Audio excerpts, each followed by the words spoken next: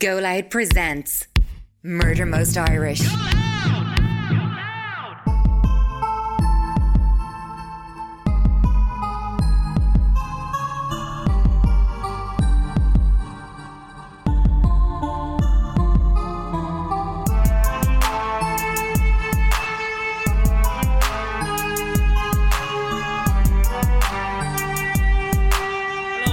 Welcome to this week's episode of We've only been gone for a month. Most Irish. You know that? I think we had an episode, but I think we've been off the air for 3 weeks. Oh yeah, because I think the last episode was the end of April. Yeah.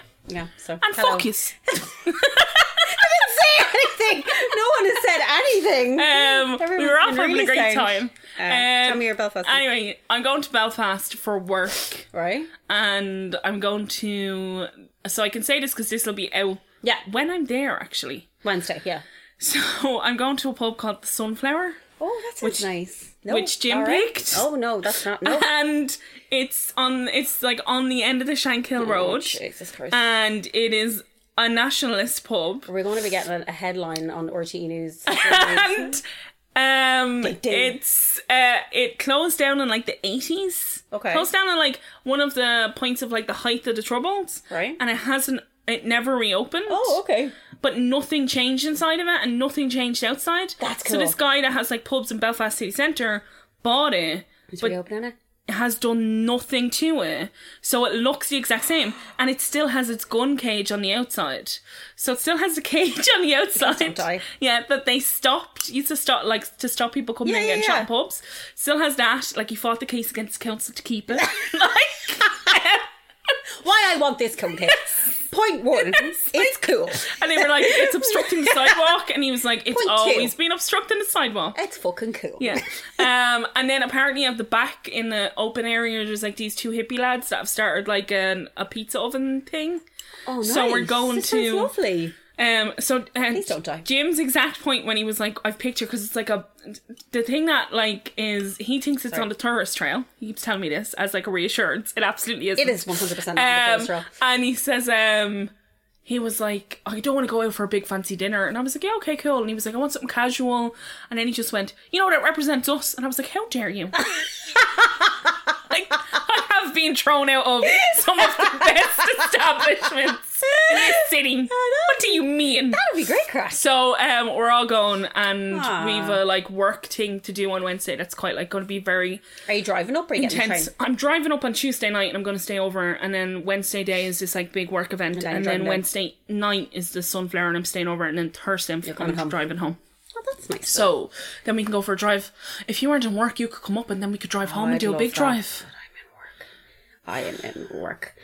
Speaking of the North, did you watch the last episode of the Derry Girls? I cried. The last episode, I bawled my eyes out. I bawled my eyes out too. Them so much. I bawled my eyes out in the second one, like the penultimate one, because of what happened. Like, I literally, and Graham was sitting. Heartbreaking, like. When Tommy Tiernan's character picks up the phone. Oh, stop. Tommy Tiernan is so fucking good in that show. So good. Like, he's got, the first couple episodes obviously wasn't great, but like the last 2 seasons, he's been so good. So good. Derry Girls will be really missed. I sound like a fucking RT. No, really Derry will. Girls is going to be very missed, but it really will. It's such a great show. And I cried my eyes out the last episode. Bawled my eyes out. People on Facebook were saying that they were watching it and that their kids were watching it with them and they didn't really know about the Good Friday Loads Agreement. of people don't know about it. Like, that's like, on Twitter, people were like, "Oh, this made me like look up the Good Friday Agreement. what happened." And do you know what's really odd? Because me and Jimbo Jim Bob spent a week together last week because he was down, and it's the British Jubilee, it's the Queen's Jubilee or something. Jubilee, yeah. And the lovely Mamazon, being incredibly culturally ignorant, Go on. sent all of my associates messages being like, enjoy It's a celebration. It's a celebration, and we're sending you all boxes of scones with the Queen's face on it. Why would they do that? And the British flags to your sites. Yeah, because apparently we're in the UK. How many more times do you have to tell them? And when I tell you, I was like, I want to fucking kill this bitch. Sounds quite English of them, to be honest with you. Like, I was like, and I literally got to a point like where you're like, no, stop, and they're like, what's that? Keep well, going. I was in a room with somebody, and the response from the person was, do you want to hear what the response was? What? Well, we celebrate everything. And I was like, excuse you? And they were like, we celebrate everything. And I was like, In what sense? And she was like, well, we celebrate Eid.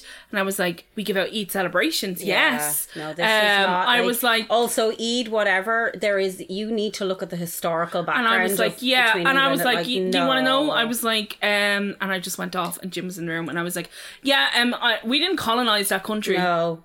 Like, Do you want us to send some fucking pictures of Jerry I went your off, sites, and I was like, lads, I'm trying really So difficult not to ignorant. sound like patriotic fucking Nancy No, in but the corner. it's not. I was like, but it's like It is absolutely hard for people. ignorant. Yeah, and there's people on your site that would take that a lot more offensively than no Irish person apart from my auntie Chris, Who loves the Queen? who is a royalist to the Loves end the of her Queen. bones. That woman. Apart from her, No, I will say I'm keeping the box because it might be collected. my auntie Chris has tons of stuff. I know that that she Because definitely this is could. specifically made for the site, so I'm keeping that. But like, Keep that, sell and that. I'm going to eat scones, obviously. Scones But good, did like, you have them? no, I haven't had them yet. I'll tell But you. they're giving me clot cream and jam. Are scones English? Are scones? Were they created in England? I don't believe so. I actually believe Whoever made them. I believe they're an actual Irish Are they recipe. Scottish? So there's scones and there's scones gonna and have there's to Google. different recipes. I'm gonna have to Google because whoever made them. I hope you're getting your penis. A per person made them. It's like per. Oh, it's poor food. It's per like food. pancakes. Scones origin. Let's see. Be like scones origin. 5 years later. Scottish. Scones originate from the Scottish bannock, which is derived from the Gaelic for cake and made using a thin round. Yeah, I knew they were Scottish because in Scotland, any shop you're in Scotland, you just have scones? Scones everywhere. And Amazing. shortbread. Shortbread Scottish, yeah. Fucking love a bit of shortbread. Flavia is obsessed with shortbread. Yeah, no, I get it. But God bless the Scots. You've been Anyway. doing a bang up job, lads. A bang up job. Bit of scone, bit of collard cream, bit of jam. Well, I think clot creams must be inherently English. Pop it in the microwave for Or British. about 30 seconds. Like a little bit hot. Put the clock. Well, if you get a fresh one out of the There's a oven. reason my arse is the size it is. Yes. Like 100%. It's the reason my arse can't retain its own Yeah, shit like- because I eat clotted cream and I can't. Graham got me a tub of Haagen-Dazs today, and this will tell you how old I am. go on. I went to him. Yeah, I can't eat that because I immediately have to fart and shit myself. My mum within 2 spoonfuls. Yeah, I'm like, 100%. oh Jesus we Christ! went with my mum and my sister at the start of the week there, and we were driving. Oh, sorry. You're okay. We went through Drumlish, and she stopped in a gas station in Drumlish, and they're selling ice cream. And I got a 99, and when I tell you, it was the best 99 I've ever had in my fucking life. Yes. I don't know the name of that place in Drumlish, but delicious. I ate it, and I was in the car, and I was like, if I don't get out of here, I'm going to shit myself in my sister's car. Like, immediately, the second we got there, I was like, straight to the toilet. I couldn't. But that place in Drumlish, if you're ever going through Drumlish, There's so many weird. There's a like service station people in the middle don't of a town. understand service stations in like rural. Like, so this isn't particularly rural, but Enfield has a service station Right. on the outskirts of it Yeah. that sells like ice cream. best. It's so good. He said to my mother, this is the best ice cream in Longford. And she said, I don't know if I believe you now. She came out and gave it to me, and I was like, he was right. We should have went back and thanked him. Why don't we do that on the drive? Go get ice 99. Go get a Drumlish a 99. Oh my God. and we can find it, and then we can the marquee in confirm. Drumlish. Hey, It was delicious. That's good. You know, because it wasn't one of these piddly arse Dublin 99s. was it a big fucking 99? Fucking massive yoke. See that with a Ricky's flake. cunt that comes to my road? I got a 99 in town one day when I was drunk, and I think I paid €2 for it. Or we could go to Teddy's. What we could do, I have an idea. Do they do 99s? Teddy's is very famous for but its do they do 99s. 99s? Okay, Yeah, okay. so Teddy's Oh, in the one in Dunleary. Dunleary. Yeah, but I've been there. here I have an idea. Go on. It's our summer's MMI summer on or MMI on a drive summer holiday. What is happening? And we're going to What's his name? go to a famous. This is the Red Hot Chili 99 Peppers of a title. We're going to go to a famous 99 ice cream place on each episode. Oh my God, I love and then it. we're going to do a review of them all. Teddy's is the first one. Teddy's first one we're going to don't hit. know any of Then we're those. going to go to Drumlish. I bet you Drumlish. if you Google it, tons of places. Find tons of places. What about Storm in a Teacup in What about that place Greystones? in town that's meant to be? I just still don't. Murphy's. I don't get. It's grand, like. Murphy's ice cream, they don't do Do you know what I like? 99s. I'm not into. I like a fiddly ice cream. I like a mix with a mix. I like a fiddly ice cream. I do often, but give me a vanilla ice cream. Well, see, and no, I I will be must a say, I really happy like a fucker. butterscotch vanilla or butterscotch thing from Murphy's. Oh, when you're in Edinburgh, Yeah. there's a place called Mary's Milk Bar. Okay. Go there. Okay. Amazing. Absolutely incredible. And she does really weird concoctions and flavours that you don't think are going to work. And they do. But they do. Because they do that brown bread ice cream in Murphy's, and I really like it, but the texture that leaves in the back of my throat, I don't like. That's the thing with Murphy's ice cream and me. I feel like, well, I cough when I eat cold things anyway. You do. But like, I feel like there's something in my throat after I eat it, and I don't get that. Whereas the ice cream in Drumley. I think so. We've got Drumlish, Enfield. Now, Enfield's not famous for it, but I say it's as good, so we're going. Teddy's. We should go to White's and Legan. Storm in a Teacup. White's and Legan do make a fucking White's fantastic. and Legan, and I'm telling you, there's none of this. And then if Rebecca's listening, give us one close to you, and we'll us go one down to you, Wicklow. and we'll have ice cream, Yes. and come to your house and eat food, because we need to go to a toilet very close. Very close. Then we need to map out where there are There you toilets. go. That's what we're doing for the next 6 I drives. love it. Just farting and shiting. Yeah. We need to bring a fucking I'm going to emergency be bag of farting, wipes. just FYI. And you know those farts that they're warm and you can, like, that immediate stench hits your face? Yes. Colin cut this out, but I did a shit today. When I tell you I thought I was giving birth. Sarah, I was like, Colin needs that in. on the toilet, like making noises. And then when it came out, I went,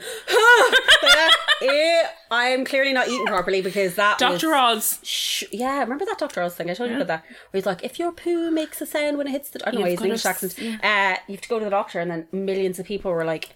Yeah, and then Oprah had to come out and be like, we're sorry. You see, he's running for... Yes, I did. Pennsylvania. And people are like, Oprah, say something. I'm like, Oprah doesn't. Oprah's too busy.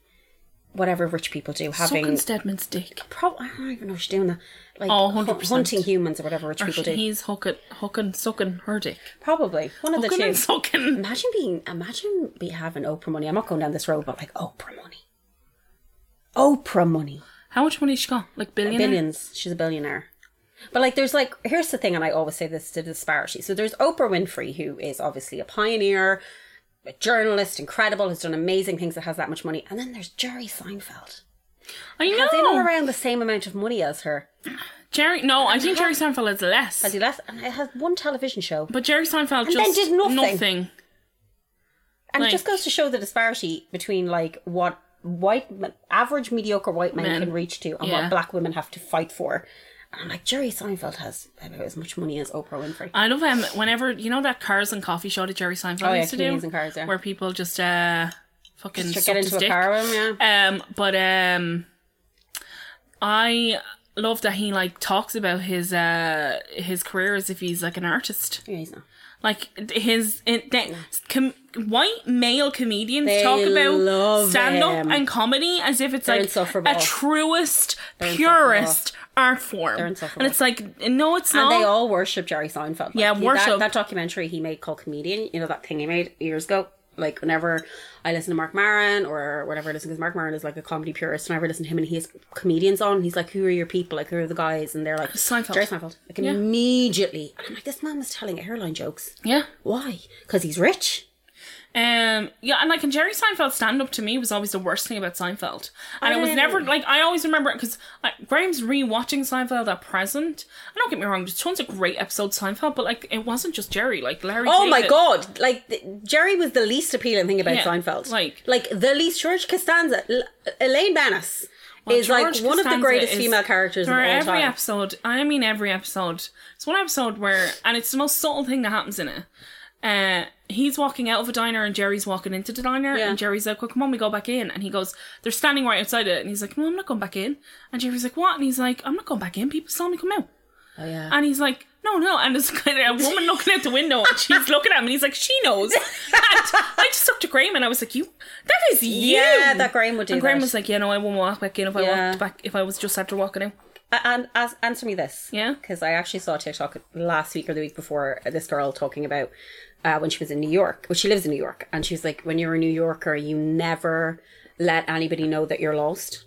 Because if you're like an OG New Yorker, people are like, how the fuck are you? It's 4 blocks up and 3 blocks down, you stupid motherfucker. But she's like, you know, you never let people know. She was like, so sometimes I do this thing if I get a bit lost. She's like, I'll pretend I'm answering my phone. And I'm like, what? Where are you?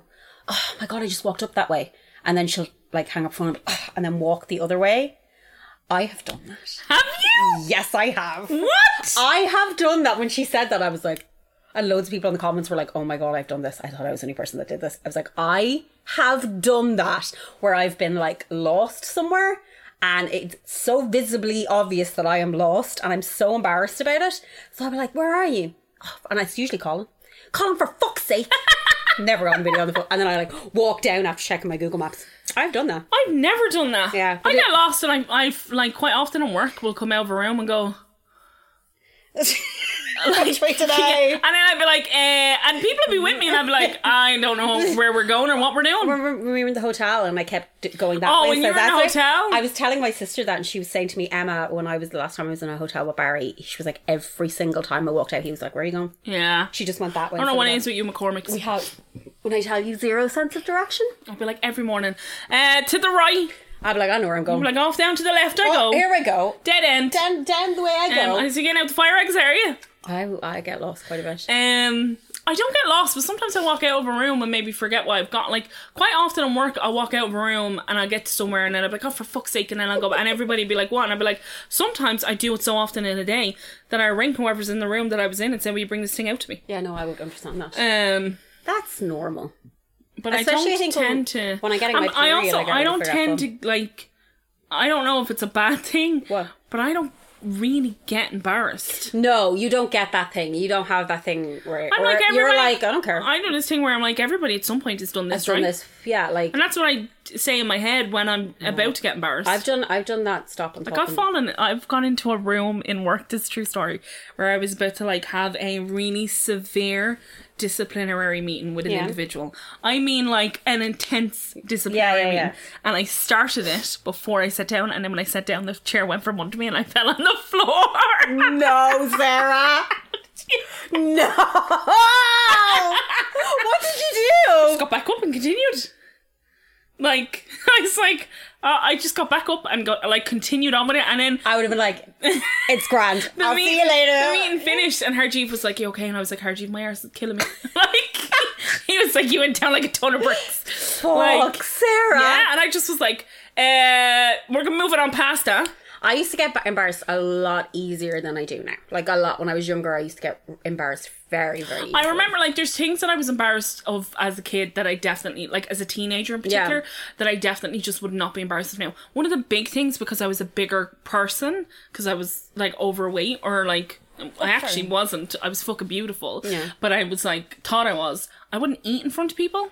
Yeah, you told me that before. I wouldn't eat on, like, if I was coming home from school and I was hungry, I wouldn't eat on the bus. I wouldn't eat walking up the road. Like a bag of crisps or no, God, no. Like an apple if I got chipper, I would I would quite often not get chipper because I don't want people to. I didn't want people to like look at me and be like, "Look at that fat mess eating chipper." Oh no, Sarah. And when I started dating, oh my God, I would never eat in front of boys. Yeah, never. There's a scene. If you grew up fat. I'm sure everybody who has seen my Mad Fat Diary. Have you watched my Mad Fat Diary? So there's a scene in my Mad Fat Diary where she's talking about eating, and she said, if I eat a salad, I know people are looking at me going, who is she kidding herself eating that salad? And if I eat a bag of chips, they're going, look at that fat bitch eating a bag of chips. She was like, you can't win. And it's the same thing now with over plus size, wherever you define yourself, going to the gym. Yeah. So you want these women to be skinny, but you don't want them to be in your gym working out in order to lose weight. Yeah. You want them to stay in their home and come out of a cocoon in a year so you can objectify them. Mm-hmm. Like, that's constant. It's so bizarre. Yeah. The way people's minds work. But yeah, that's it, like that one. If you ever watch my Mad Fat Diary, oh God, it's so good. I try to stay away from things that like remind me of being sad. That's good. About being fat. I just triggered the fuck out of myself, so I'm like, I'll watch this, and I was like, but it's really well I'm written. pretty good at it. No, I know it is, and everybody in it is amazing. Mm-hmm. And it's but you're better off if that's. But like, I try my best not to think about like. Don't watch it then. Or not to think, but not to watch things that I think are going to make me think about like when I was younger and like sad about being a fat person. Don't watch that then. Which is what, like, when I look back, I'm like, Jesus Christ, you were not fat.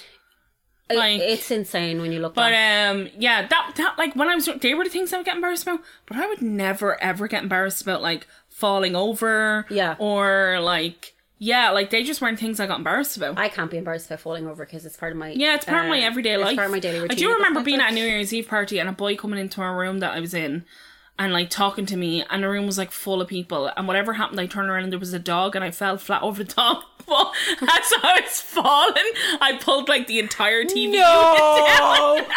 Sarah.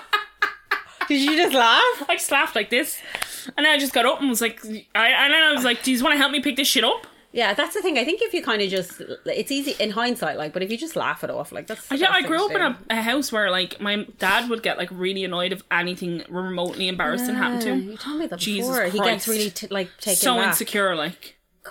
That people are taking the piss out of him, and you're like, you just fucking fell off a scooter.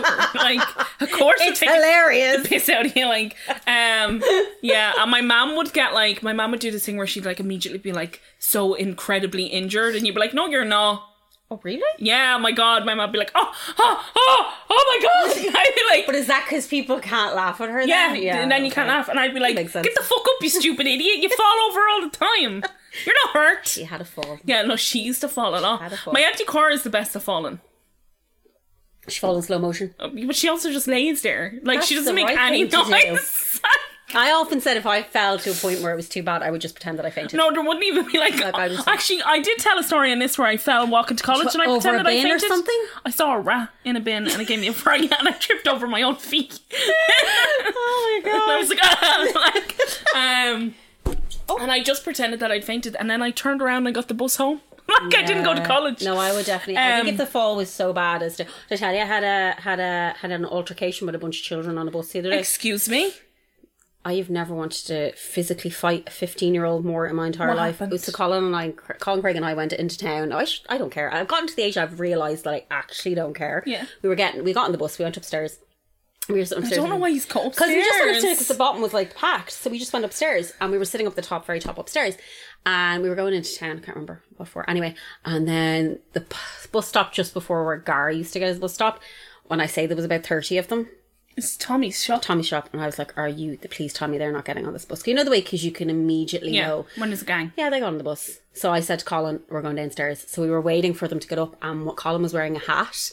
And one of them went to take his hat off. And I went to him, fucking don't, like that. And he was taken aback that I did it. And he was like, boo. So I was like, whatever. So we were walking down the stairs and he started shouting at me. I said, shut your fucking mouth, you little scumbag. And Colin and Craig were just like, Emma. I was like, I don't fucking care. He's 15. I'm 38 years of age. So he started saying something. Then he went back up because he didn't say it. He just was, I think he was taken aback that somebody was actually like shut the fuck up. So they got off. They were getting off anyway and they started again. And I said, get off the bus, you little fucking scumbag. And he did not know what to say to me. I was like, mate, you could say so much to me. I have yellow hair. What was he doing? Nothing. He was just like he didn't know what to say to me. And I was like, then you're a big man now. Like, I was like, just say something to me. And then they were like, man, I was like, get the fuck off the bus. You fucking abortions. And they got off the bus and they left. And then Colin was like, I knew by Colin. Colin was just like, Emma. And I was like, I don't give a fuck. Yeah. Like, I'm so sick of seeing these little cunts getting on buses, harassing people. You're not going to fucking harass me, and you're not going to harass my two obviously gay friends. Yeah. Because that's what they were going for. Like, Colin and Craig are a target. And I was like, nope. I was like, I honestly wanted to put his head through the window. I'm very proud of you. Yeah, but then You sound like me. there was a lady sitting across from me, baby, and I knew she was disgusted. And I was like, give a fuck. What do you mean she was She disgusted? was just like, I was like, I don't give a fuck. Yeah. There should have been more abortion in this country, then we wouldn't have these little cunts running around the place. But anyway, yeah, so that was my altercation with a bunch of teenagers. Well done. On a bus. Well done. Very proud of myself, 38, my big age, 38 years of age. Verbally assaulting Standing a teenager. up. But I was just like, why won't he say anything to me? Sometimes when you I shout was things at really them, taken aback. like Because I thought he was sometimes going when to start I do, being if like, yeah, fuck it. He just didn't know what to say to me. yeah, sometimes when I like, there was one a little while ago we were driving down, me and Graham, and there was one at the swimming pool. I don't know if Graham was with me. I think Lenny might have been with me, and they were like doing something at the swimming pool, and they were trying to like get the car to stop. Your car? Yeah. So I just stopped the car, and then they were all like, "Oh Jesus!" Because Yeah, I I stopped the car a think little it's bit, their, and I was like, "What the fuck he's doing?" Yeah.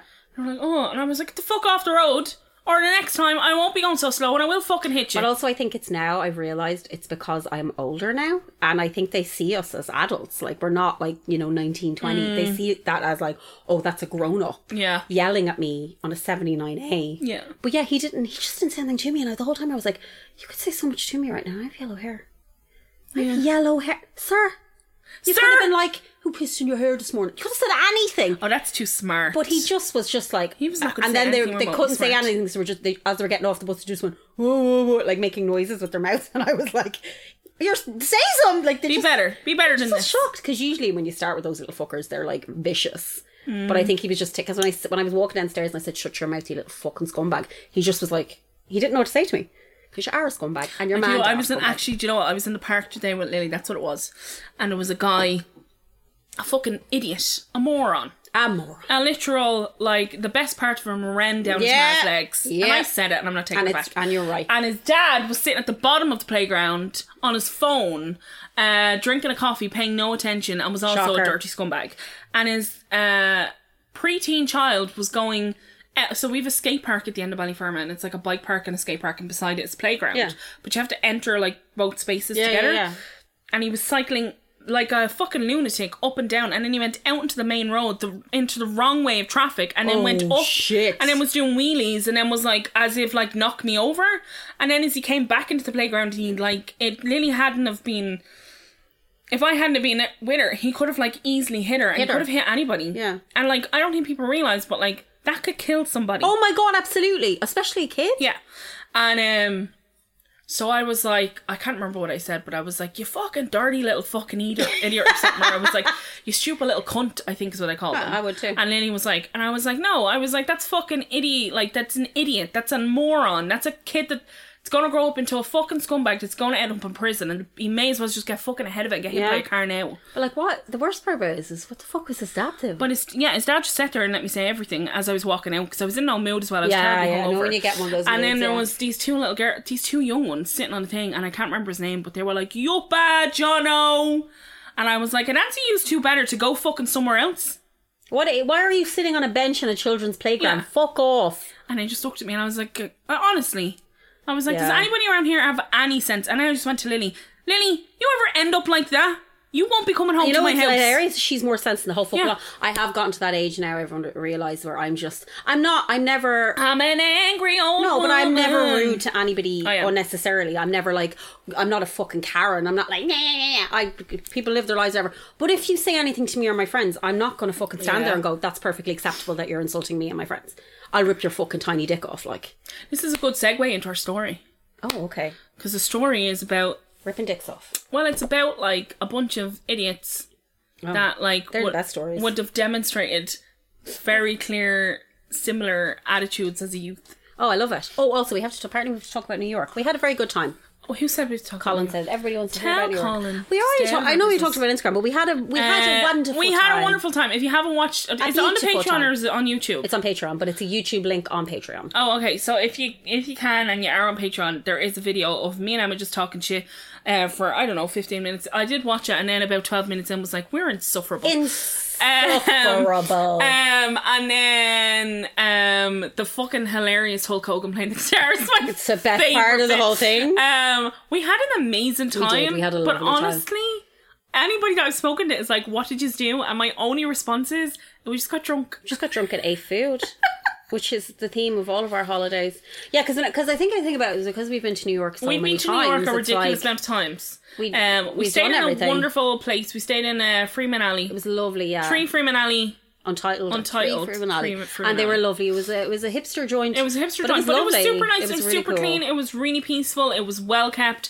And even though it was a hipster joint, and we've stayed in hipster joints before, they had tons of really great ideas They about did. those hipster joints. Yeah, so they yeah, had like yeah. an area, and like on every floor that had a water point, an extra It was towels, great. a microwave, a kettle, yeah. which was in our room for the full time we were there. Sorry to anybody that was... Wasn't communal. And we had like fresh towels where you could just go. So like there was good things where it was And there's like bad things, yeah. like we'll tell the poo story, shall we? Did we ever tell the poo story? No, sure we haven't We recorded told it on it. Instagram. Oh, okay. You tell the poo story. I told the poo. Did I tell you about telling the poo story in work because someone blocked the toilet somewhere? You did, yeah. Sorry so- to the man that had to fish Sarah's giant shite out of that toilet that we blocked it. But I don't know if it was my giant shite or all the tissue. It was probably all the tissue, but you would have floater. So that was my problem. I was like, that man had to take that out of that toilet. Like, I don't know. It was just like...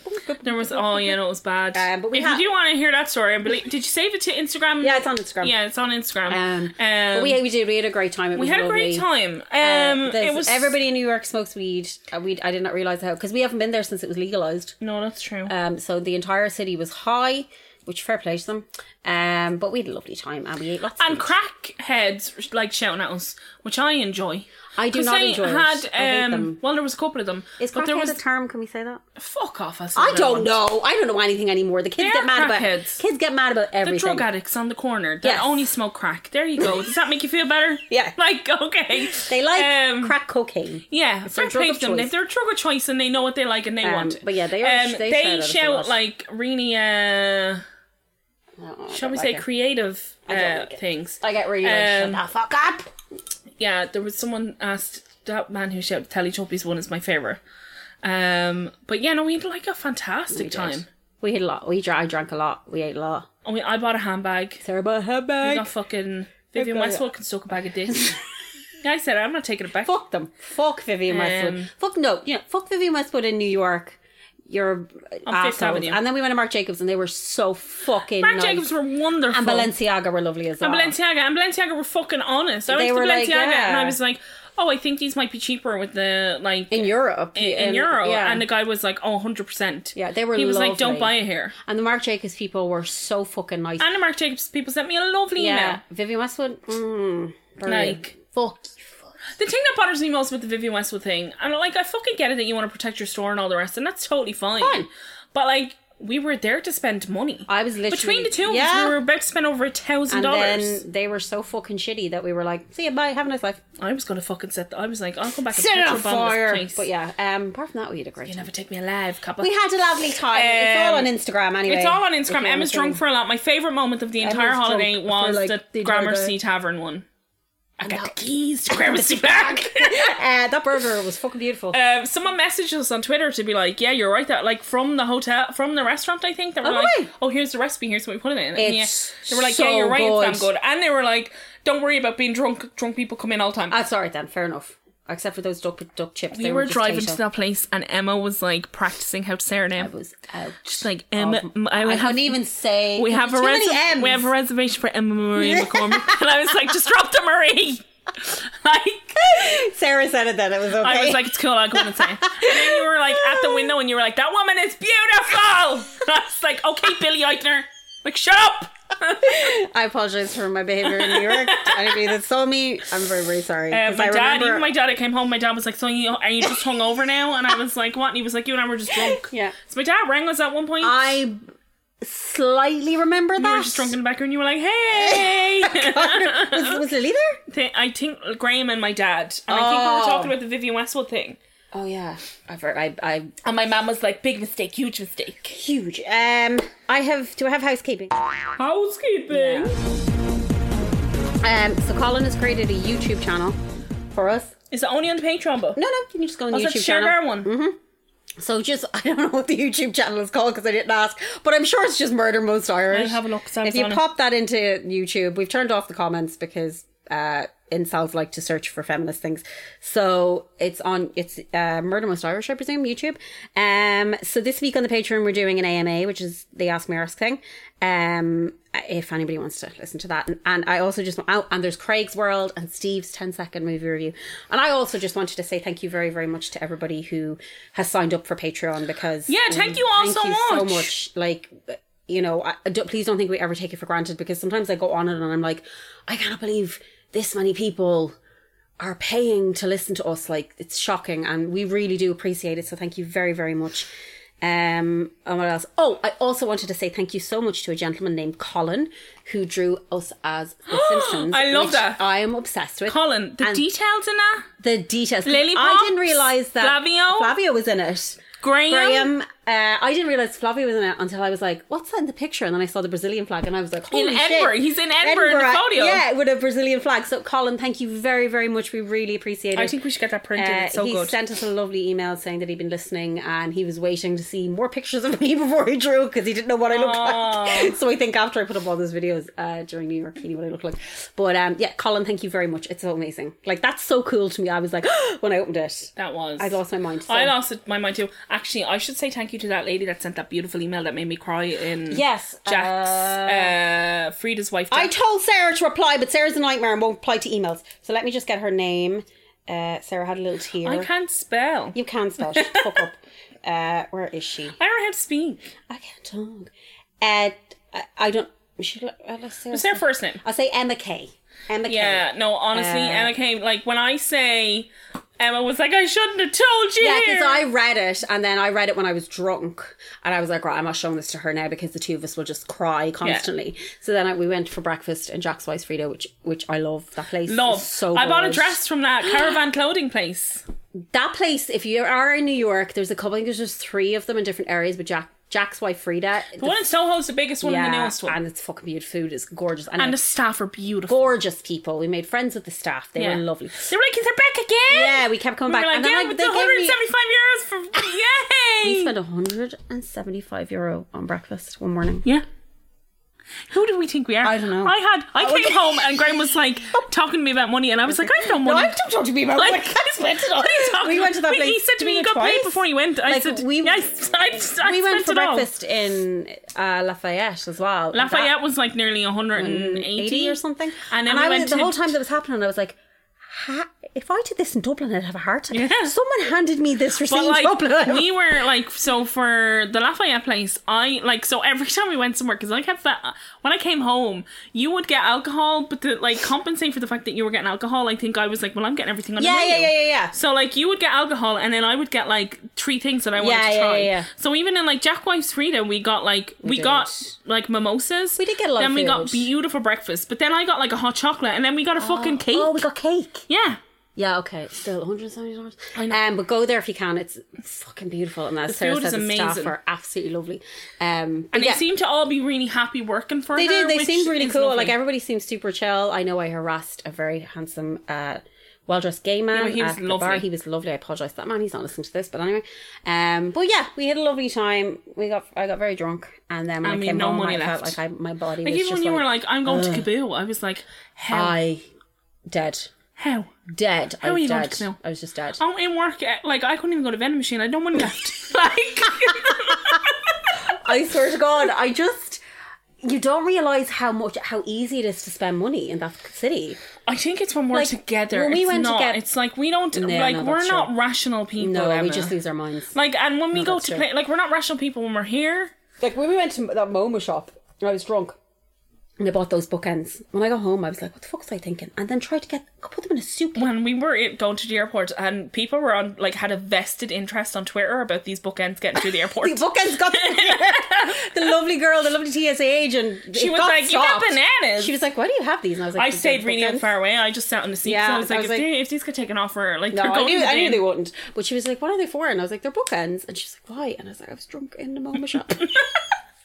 Sarah was going to buy like fucking 3 skateboards that would have came to like $800. Yeah, but I would have got them in my suitcase. I know, this thing was... They would have fit in the back. Like my arms after... But like, in saying that, my suitcase is over. Mine wasn't. I bought, but my suitcase would have been over if I didn't bring that second suitcase. Yeah, I bought 1 kilo's worth of M&Ms. Yeah, see, that's the thing. That's why I kept saying to you, I was like, you're buying sweets and they're a kilogram a bag. I bought 1 kilogram of M&Ms. 20 of them left. Yeah, the entire bag. Because I brought home so much shit. Yeah. Like, we have, like, literally, you know when you bring home so much shit that you're just like, I don't really want it anymore? Yeah. So Lily has still, like, her thing of, like, Sour Patch Kid babies, I don't know what they're called, which are actually really nice, and every night before bed, nice. Even though my teeth need, like, I take one of each flavour, and as I walk up the stairs, I eat them, and now it's become like a little routine. How's your mouth after? They're not sore, but okay, I need to get this tooth. Like, this tooth is like fucking whole. The wibbly one, wobbly wibbly one? Isn't even the word. One of my front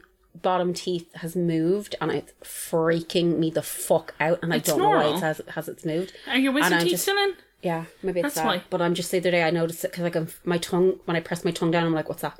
And I keep thinking it's loose. It's not, but I've convinced myself in my brain my tongue. It's just your wisdom teeth moved. Issues. Anyway, we went to America. We had a great time. Everybody was great. We had a lovely time. The next holiday we go on together, we're thinking, depending on what happens with like monkeypox. That's fun. We're going to go to Japan. We're going to, well, if they let us in. If they let us in. They're not letting anyone in. They're not letting anybody in at present, but when we go there, it actually will be like one of those things where we go to places rather than us just walking around eating food and getting drunk. Yeah, because it'll be our first time there. So like we have to go do the cultural before this, when we would go to New York, because we hadn't been there like 7 times, we would actually have... I think we just have here's the thing. I don't know if this sounds arrogant. Say it. I'll just say, people like us in New York. Yeah, they do.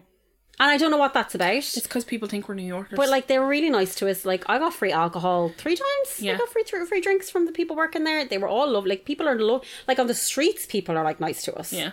Do you know? So it's that kind of vibe when you go there. I think it's just like people are fucking sound. No one stares at us. Well, they stare at They us, do, it's but for, not in like, a bad way. Well, it's And they'll just come up and like we went to a shop called Min and Mon. It's MIN and MON. and they're an ethically. It's gorgeous. Their stuff is ethically sourced accessory shop. Their stuff is fabulous.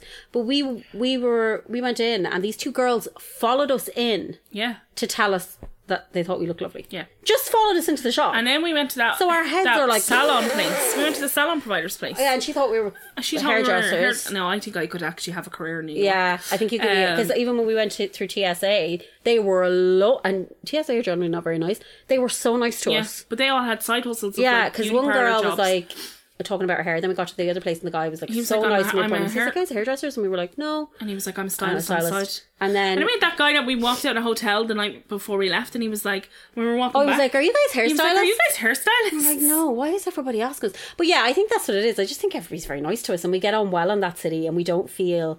There's cities I've been to where I'm like, oh, we don't belong here. Yeah. But like New York is that kind of place where you feel like, anything honestly goes. But if I like whatever happens in my life, if I could actually go, like, even if there was an opportunity to spend like a year there with Lily and Graham, I would just take go, it. yeah. Like, there was like an opportunity to spend an entire summer in New York. Oh, that'd be cool. I'd 100% take it. Yeah, me too. I love New York, and that's why we go back so Yeah, often. could deal without the humidity. And we could, like, honestly, my hair. We were just curling our hair and walking outside, and it was just flat on our faces. But also, it's the first place me and you ever went on holidays. That's true. Oh my god, it's like our little place that we go. A little place and we went, and I was like, oh, actually, we could be soulmates. Travel buddies and soulmates. But yeah, we had a great time for everybody asking. I was replying to people on Instagram, and I was drunk. I apologise. Don't know what I was saying. And I have a couple more that I need to reply to. Anyone who wants Emma to drink more and go live. Remember the lovely guy that sent us an email last year that he was getting married and he wanted us to do. Yeah. He sent me a lovely message. He's on his honeymoon with his wife, and he just wanted to say thank you very much for what we sent him. That's nice. So we hope you're having a lovely honeymoon and you're really enjoying yourselves and you're having a great time. Oh, that's nice. But that's everything. I don't have anything else. Okay. Do you want to do your story? Let's get into the story. Story time. Can I steal some of your water? Yeah, of course you can. You're drinking Carraglen water. Where'd you get that now for free? Hey, Colin, tell us about the Patreon. Sure thing, Lily Pops. Hey there, MMI fans, it's me, Colin, and do I have news for you? It's all going down over at www.patreon.com/MurderMostIrish, where we've totally revamped our Patreon offering for you mega fans. That's right, now all of your favorite Patreon stuff can be found in one place as we bring you our MMI Super Show exclusively for Patreon, featuring all the usual banter and chat between Emma and Sarah Jane, plus me thrown into the bargain, along with Lily's Tales, Maximilian's Bell Bag, and some surprises along the way. But that's not all. Every single week, due to popular demand, we will be bringing you a full-length story, whether it be Miscellaneous Most Irish for those cases that just don't fit on the main show, Murder Most International for those cases you guys have been crying out for, or even Music Most Awesome, where we talk about our favourite albums. But wait, there's even more! How about MMI Drive, the fan favourite podcast show where Emma and Sarah Jane drive around Dublin talking about all sorts of shite, plus our monthly Ask Me Arse segment where you get to pick the brains of the girls and maybe even ask me a question or two. So what are you waiting for? Come on over to www.patreon.com/MurderMostIrish and join in the fun for only €6 a month. Give my mommy €6. Here we go, let's do the story. It's story time. Oh, I just want to say one thing. It was my nephew's communion this weekend, and I just wanted to say I hope he had a lovely day. Was it? Yeah. They're allowed like 4 people in the church. So How was it his communion already? it's communion, yeah. So a happy communion, Fionn. I love you. Oh. But yeah, it's his communion. So yeah. Okay, here we go. This week I'm telling the story of the Kinahans. Oh! Strap in, lads. We'll be here a while. The Regency so I called this one, it's very long. The Regency murder and the downfall of Ireland's most powerful drug cartel. Holy shit. They haven't really... We're getting shot. Well, here's what I have as my references. Michaela Heffernan is my first reference. Michaela told me. Vice News, Max Daly is the journalist. Wikipedia, The Sun newspaper. The Guardian, Henry MacDonald is the journalist. The video footage of the shooting, which we will put up, is by Claire Mahon.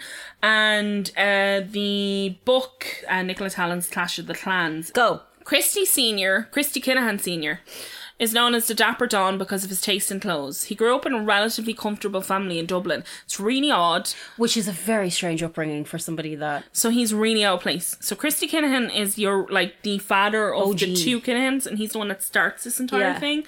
He's born in Dublin, and he's born in Cabra. And he comes from, those red brick Georgian houses in Cabra? Uh-huh. They owned a B&B. Like, his mother ran a B&B out of their house. Really normal people. And his dad was a taxi man. So, like, super normal people. Yeah. Now, on his passport, he says he's from Theresa Gardens, which is where the Kinahan's mum was from. So he doesn't mention Cabra. It's where his, children's mother was born. Oh, okay. And lived. Okay. And where they had a house together, flat in Theresa Gardens. But it was her flat. Okay. But, his family are, super middle class. Yeah, I was just about to say. And he's quite, well-spoken. Yeah. And they call him Dapper Don. That's what I knew him as when I was growing up. And it's because he dresses really well. So, he says he's from St. Teresa's Gardens, but he's actually not. He's from Cabra. St. Teresa's Gardens is a social housing scheme in Dublin. Really famous one. It's closed down now. It's gone? It's turned into it's been refurbished. Oh, it's been regenerated. Okay. He was a champion kickboxer, but he got very early on in life, he became involved in fraud and stolen goods and petty crimes, and he racked up a serious crime sheet, just was arrested constantly. Whenever I think about him, I always think of his parents, because I'm sure his parents were what the fuck's happening? He was the only boy as well, and he was the youngest of his sisters. So they were listen, lad, what the fuck? Yeah, and all of his family are really standard middle class. It's so weird. It's really odd. Because this is not usually how a gangland criminal I'm just going to say it because stereotypes are stereotypes, but he's not a tracksuit wearer. That's it, yeah. It's easy because that's usually the visual that you see. In the world of when you see him, he looks like a businessman. Yeah. So he was a champion kickboxer. He's involved in fraud and stolen goods, and he moved into heroin trafficking after one of Dublin's main suppliers was arrested, and he quickly started to turn healthy profits. So he was kind of involved in criminality, and then one of the biggest suppliers of heroin in Dublin got arrested, and he saw this open in the market. Yeah. So he moved in from dealer almost to supplier. So he wanted to go wholesale, and he knew that's where the money was. Yeah. And he followed it. He quickly began turning profits, and he earned himself leverage over the former Republican paramilitaries. So he's really fast in terms of and smart. Is he started to work really with the real IRA or the provisional IRA, yeah. Because he would essentially fund things for them. So he kept them on side. So whatever money he made, he shared with them. He ran drugs and guns for them, even though they're anti-drugs. It was all controlled by them. Yeah. And he had fought in the Troubles during decades of bitter conflict, mostly in Northern Ireland. He hadn't, but he had supported it openly, and he had given money to the cause. Christy was a middle class kid from the suburbs, not the standard working class criminal. He wore Panama hats and tailored suits. Oh. But he also lies. So and on his passport he says that his father was a dairy farmer. His father was a taxi man, and he said his mother is these are on his census forms that he fills in. His mother is a B&B manager, but he says that she's a housewife. I think it may be to play down his his upbringing. Maybe. But even at that, dairy farmer is such a normal job to have. But who knows what's going on in this man's head? Do you know what I mean? I'm sure psychologists would have a field day with him. True.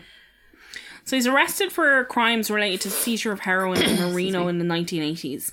He serves as every time he's arrested for drugs, he says that he's a drug addict. Right. He does the same thing here. So he says he's a drug addict, and he talks to the judge about being I'll get off the drugs, and if you give me a more lenient sentence, I will look after my education, and I want to get these degrees. And every time he goes to prison, he uses this tact, and it absolutely works. So he has 5 to 6 language degrees. And he's fluent in... And they haven't copped that that's what he's doing. No. He's fluent in, let me see, Spanish and Dutch, Arabic, Wow. Russian, Holy shit. and I think potentially French. Incredible. And he has a degree in science. That's insane. All paid for by the Irish tax payer, and all gotten while he's in prison. Oh, fuck me, man. So he goes to prison for 6 years, and once inside he refused early release so he could complete his degree. So he was offered early release, and he's like, no, I want to complete my degree. His first degree he gets is science and then Spanish and Dutch in that 6-year sentence. It's almost like he's learning languages of massive cartels around the world. Yeah. Like, so he's suspected of setting up drug routes into Western Europe for Mexican and Colombian cartels and the Russian mafia. There you go. After being jailed for 6 years for heroin supply, during which time he built a criminal connections behind bars.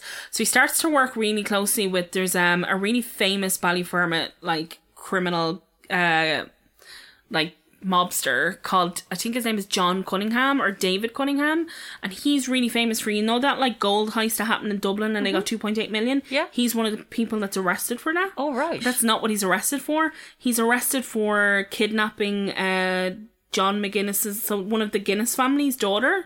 Oh God. And holding her hostage for 10 days in a house in the inner city of Dublin, and it like becomes like a heist. He goes to prison for 18 years, and he's like next door neighbours in prison to Kinahan Senior. Jesus, that's crazy. And so Kinahan Senior spends his time like talking to him because he was really famous for like drug running for John Gilligan and arms running for John Gilligan, and working really closely with the Provisional IRA.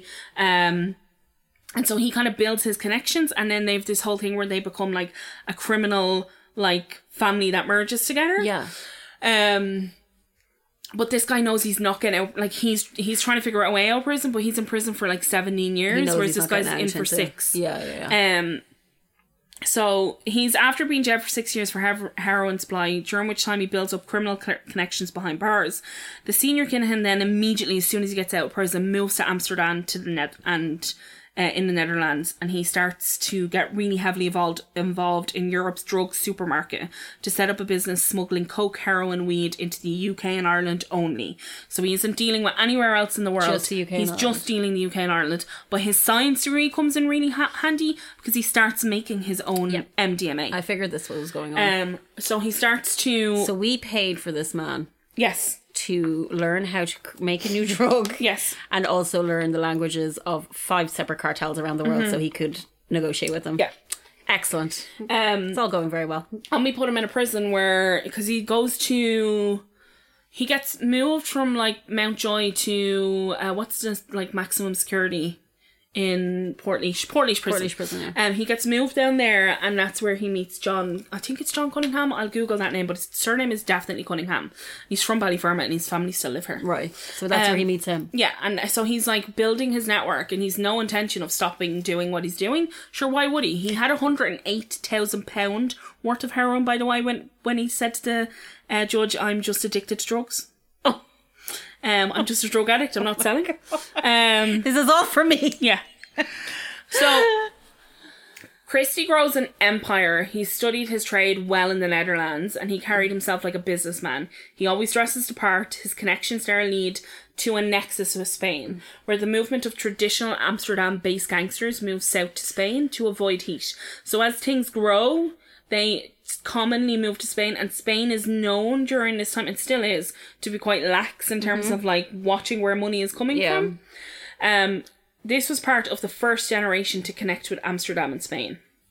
Christie Kinahan Sr. moves his operation to the Costa del Sol in the 2000s, and he invites his two sons, teenager Daniel and Christie Jr. This is horrible that he dragged his kids into this. Yeah. Like, what the fuck, dude? So he's said to have like realised that in watching, so his two sons are still in like Theresa Gardens or Oliver Bond flats with their mother. Yeah. But like they're like, they don't have any other choice. Like, and I mean that it's shit. Like, because they're known for their father. Yeah. But the two of them, like, eat out on their father's reputation. Oh, so they're living for Like, it. living for it. And Daniel is like, so Daniel's next in line, but, like, he's hungry for it. But you know what? It's just like, it makes me sad because it's like you would think that he knows how hard this life is, that he maybe would have thought, maybe I'll keep my kids away from this and maybe I won't get them involved in this. But obviously this man is a narcissist and a sociopath, so... He is a narcissist and a sociopath. But the other thing about this is, like, these guys are making... Like, at this point, this guy's probably worth, like, £250 million. Like, he's worth... A fortune. And he's living his kids this, are like... still living in St. flamboyant, Teresa's. like... And that's the thing about it, is, like, they never change their address. So there's a story that's not in this, but, like, one of the Kinahans gets married, and it gets flagged because they book, like, one of the Marriotts here in Ireland. Yeah. But it's, like, one of the 5-star Marriotts. Yeah.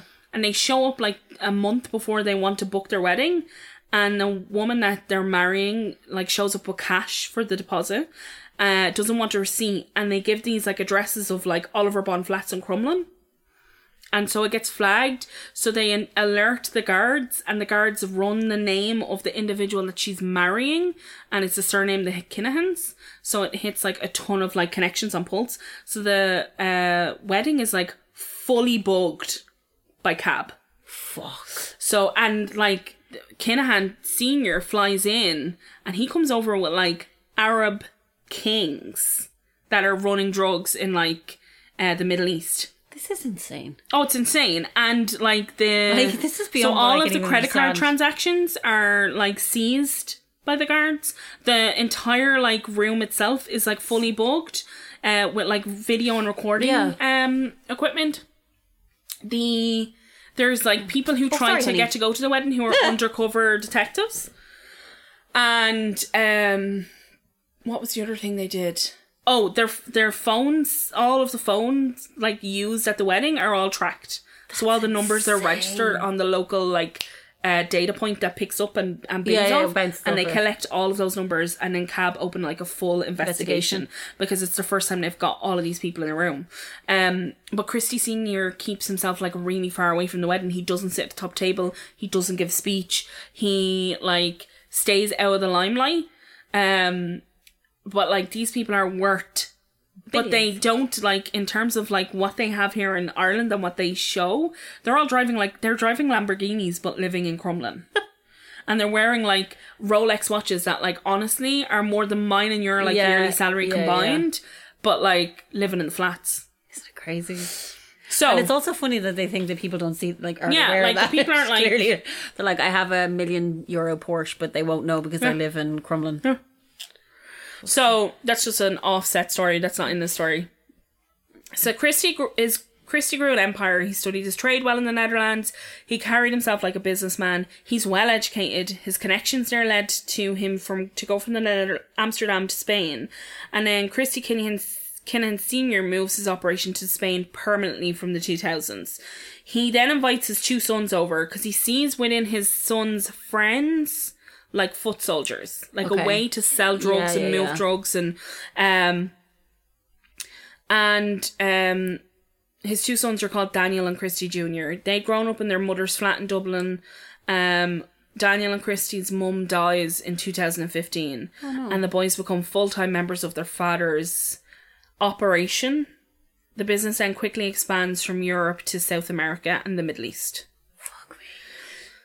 They established direct links to Colombian cocaine exporters, becoming a one-stop shop for heroin, cocaine, cannabis, guns, and money laundering services. The Kinahans were bringing so much cocaine into Europe that they were overheard by the Spanish police while they were being investigated that they were planning to buy their own container ship in 2010. For drugs? Yeah.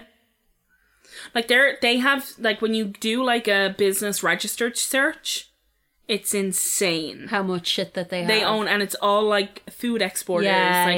Like, they're all moving shit constantly. It's, like, plants in the Netherlands, like, tulips, and, like, they're just moving drugs around in these, like, things. But there's so many of them that, like, the police just can't actually keep up.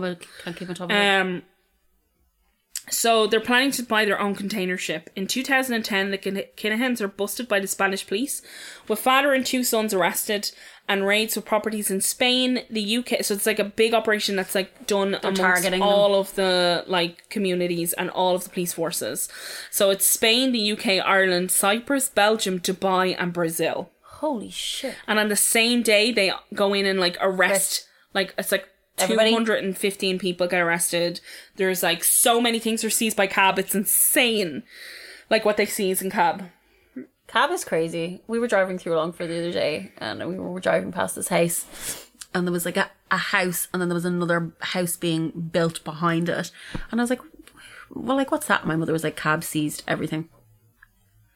Yeah. Yeah, she was like, Cab seized all that. Emma. So we're using the abbreviation CAB, but CAB is the Criminal Assets Bureau of Ireland. Now, it's a really funny and odd way to, like, deal with crime in Ireland. Yeah. So it's when they can't get them for crime. the actual crime they did, they quite often go after the fact that they've no way of, like, actually stating how they financially have this. Yeah. So it's seized, it. and then they seize it until you can declare how you got it, but that never happens, and No. there's a period of time, and then it becomes the government's property. Don't they do like, what do you call them? Auctions. Yeah.